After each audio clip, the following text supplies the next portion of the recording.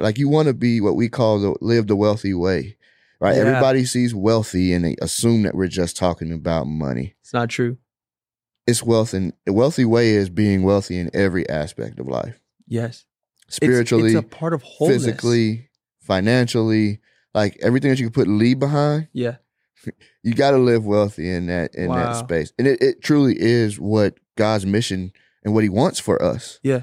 Right? And people, I know like when you talk wealth and you talk finance, our Christian brothers and sisters who are holier than thou and do no wrong tend to kind of shy away from that.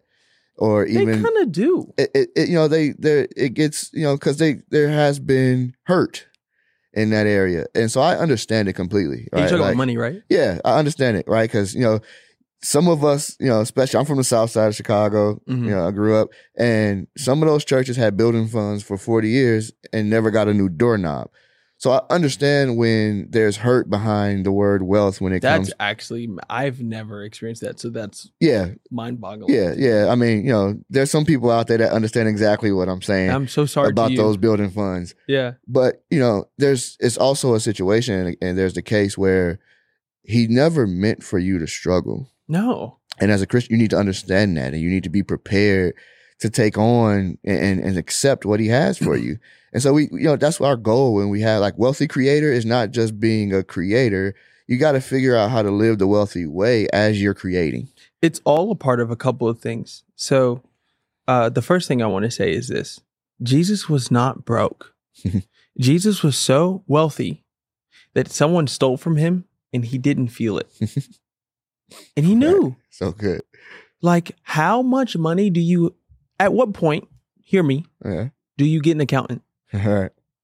This brother had an accountant that stole from him the whole time, said to him in his face that he is a snake, and kept it pushing. Yeah. How much money do you actually have to not care? Yeah. Yeah. You know what I'm saying? So true. That's a whole thing. But then it leads me to think about this. We, as people who are living the wealthy way, no matter what it is, need to have integrity. In wealth is probably directly related to how integrous you are. Because integrity really means that you're the same person when everyone's looking and no one's looking. It is the physical explanation of, I believe, wholeness. And we're all on this journey of wholeness, and it includes your finances, it includes your mental capacity, it includes your spiritual capacity, your emotional capacity, and so many other things, anything that ends with Lee. But like, if you are not the same, if you're not letting your yes be yes, your no be no, how can God trust you with more? Yeah. And it all kind of correlates. It's like, if I can do well with this, then God trusts me enough to do well with that. But most people don't really make it back here because when they're in rooms like this, or when they're in situations like we're in situations, they steal the number. Yeah. Where it could be as small as stealing the pen. Yeah. It doesn't have to be as big as cheating on your taxes. Right. It could just be as big as, or as small as parking in a handicapped spot, even though you know that that's wrong. Yeah. And it's like, if I can't trust you with that, how can I trust you with more? Yeah. And I believe in God way too much to not. Now, I am sorry that I ain't gonna cap. I do be parking in a handicapped spot. Amen. But I just had to call myself out there. But at the same time, we all fall short, right? Yeah, we all fall short. It's just so easy. It's right next to my apartment. It's right in front of my door. Oh, gosh. Yeah. But like, it's a principle. Yeah. You know what I'm saying? And I'm really big on the principles of God, because whether if you are good or not, or whether if you believe God or not, whether if you're like, it doesn't matter. A principle of God has to honor it because he made it. Yeah. So like, that's why we see a lot of people who are doing great that are not great people. But at the same time, there's different levels to it. And I want to live the wealthy way. Yeah, so So good. like, yeah, man, Yeah, integrity. dude. So good. So good. So you were with Think Media as a videographer. That's how we got here. Yeah. But that it speaks to your growth. And so Yeah. I want to move along. You realized that you were creative. Yep.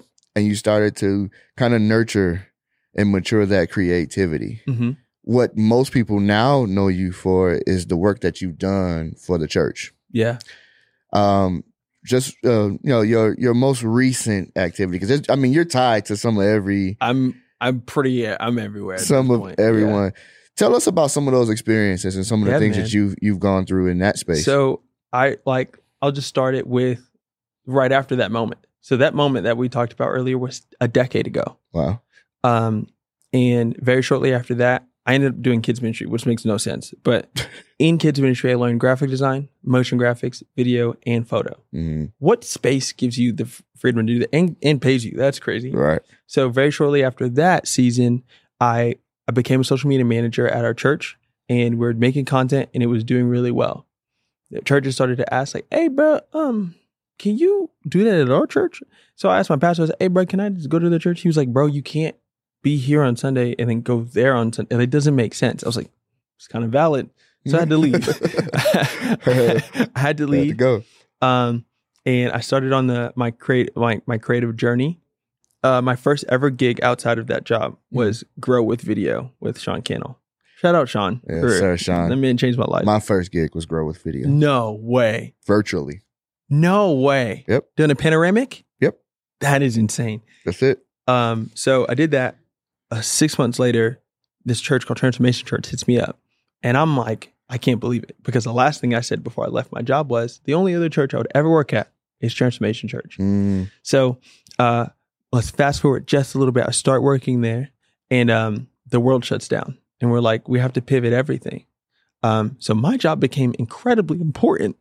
So I had to 10x all the things that I was doing without mentally hurting myself or being physically drained. Yeah. So I had to actually literally multiply myself by getting more members, more people, more videographers, more editors that lived around the world. We had editors in Germany, in California, Chicago. Like, it was crazy trying to figure out time zones. Yeah. And then we just blew up, man. It went from something to something else.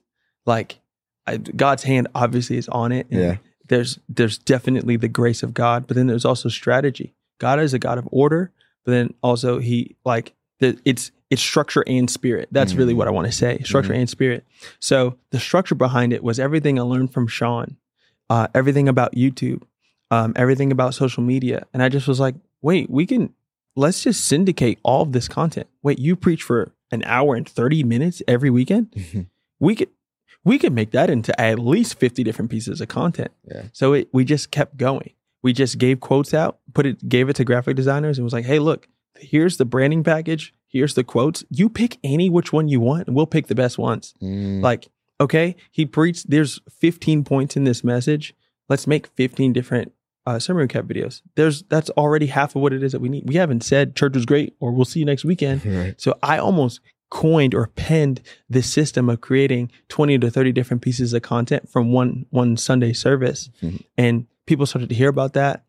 People started to see. Then they started to realize that I was a person making these videos for Pastor Michael. And they were like, hey, bro, can you do this for me? And somehow I ended up working with this guy named Darius Daniels, which is life-changing. A pastor in Florida that I knew, a pastor in Ohio that I knew, a pastor in California, and it just started to grow